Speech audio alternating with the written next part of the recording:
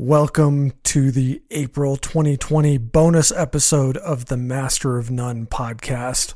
I know many of you are probably currently spending a lot more time at home than you usually do, and that can be very frustrating. I understand that.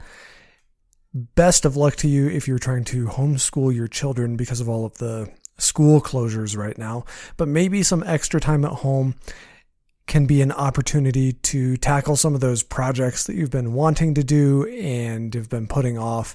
So if this provides you with the opportunity to do that, best of luck to you. Let's go ahead and jump into our 3 items for this month's bonus episode.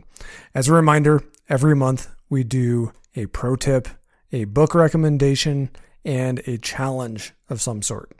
So let's start with this month's pro tip, which may sound like a very basic thing that most of us learned when we were, 4 or 5 years old.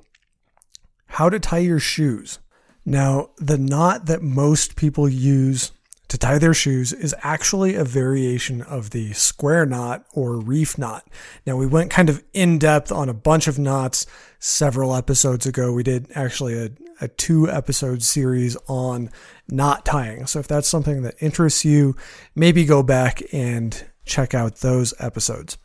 Anyway, tying your shoes, like I said, the knot that most people attempt to use for tying their shoes is a variation of the square knot.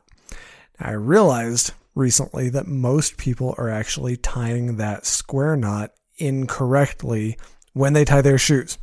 So what are they doing and what should you do?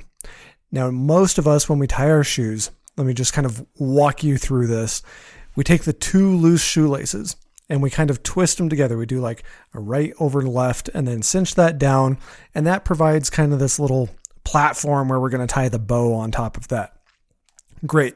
Good so far. Now, let's back up to the square knot. There is what I would call, I don't want to call it a variation. One of the mistakes people make when they are tying a square knot is they'll take the 2 loose ends of the rope and they'll twist them together right over left, and then they'll draw those 2 loose ends up again and do right over left again. That's called a granny knot, and it comes undone more easily, and it's actually more likely to get bound up so that you can't get it undone, ironically, right? The proper way to tie a square knot is to go right over left, and then when you bring those 2 ends of the rope back together, you go left over right, the opposite of what you did first, and that will tie a proper square knot. So when you're tying your shoes, you actually need to do the same thing. Now, if you do that first pass right over left, when you then create the bow, most people will take a loop of the lace kind of in their left hand, and then they'll take the right hand lace and they'll twist it around and they'll go right over left again. What you actually need to do is go left over right. Switch that up and do it the opposite. Now that can be a little tricky to learn. So the easier way to do it is actually when you're first starting to tie your shoe, do that first pass by going left over right. And this is how I tie my shoes. I go left over right. And then when I tie those 2 bows together, then I go right over left. Now this does a couple things. It's actually going to help your shoes stay tied, and it's actually going to align that bow more perpendicular to your foot. If you keep doing right over left, it kind of twists that around where it just doesn't look as neat and tidy laying on top of your shoe.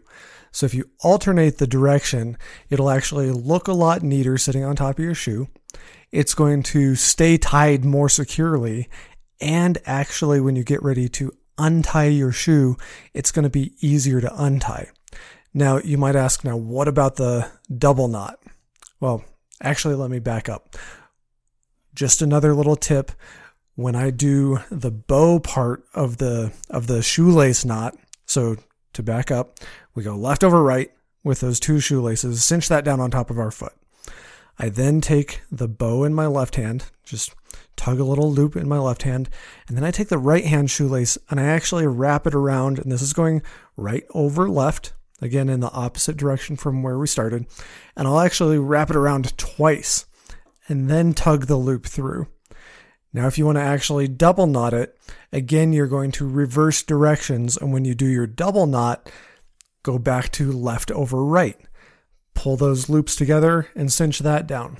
Like I said, it's going to be easier to undo when you're ready to untie your shoes, and in the meantime, it's actually more secure and is less likely to come undone. So there you go. There is my pro tip for the month on how to tie your shoes. Okay, on to our book recommendation for the month. And this may actually be the first novel that I've recommended. I'm trying to think back through my previous book recommendations. I don't think I've actually recommended a novel yet. And this is a classic. So anytime that you read a classic, it's really adding to your understanding of our modern culture. And from this particular book, there are just so many things in our modern culture that come from this book. And as you read through it, I'm sure you will come across those and make note of those, and will probably be maybe somewhat surprised at some of the things that actually come from this book in our modern culture.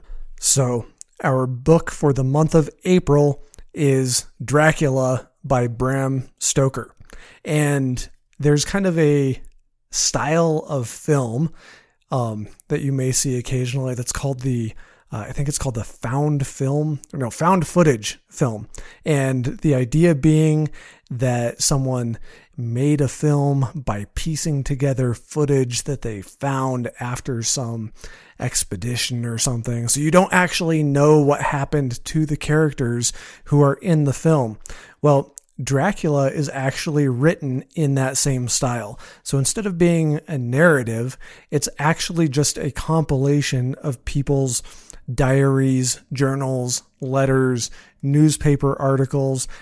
So as you're reading through the book, since it's just that compilation of these things that have been found and compiled after the fact, you actually don't know what's going to end up happening to any of the characters in the book as you kind of piece together the story based on all of these letters. What else does it use? Ships, logs, just all sorts of stuff pieced together in what I guess we could call this found footage style, although it's a book instead of a movie.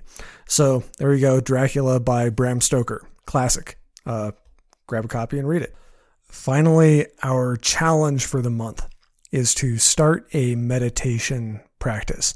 Now, I'm not going to say you need to do this every single day. I think sometimes when we challenge ourselves to do something every single day, we kind of give up the first time we miss a day. So my challenge this month is to do this 5 days a week. And if you end up doing all 7 days, great, congratulations. But try to do this 5 days out of the 7 every week, and only for 5 minutes. If you want to go longer, great. Now, I am no expert on meditation, so I'm not going to try to run you through the process of what you need to do to kind of clear your mind. You're going to have to do some research on that on your own, but the challenge is to find 5 minutes, 5 days a week to practice meditation. And I think, especially if you do this earlier in the day, you'll find it just really clears your mind and kind of gets you ready and refreshed for the rest of the day. So there you go. I know this was kind of a short bonus episode, but that gives you 3 things to try out this month. 1, how to tie your shoes. So try that out and it will change your life. You won't be tripping over your shoelaces anymore. 2, our book recommendation, Dracula by Bram Stoker. And 3, beginning a meditation practice.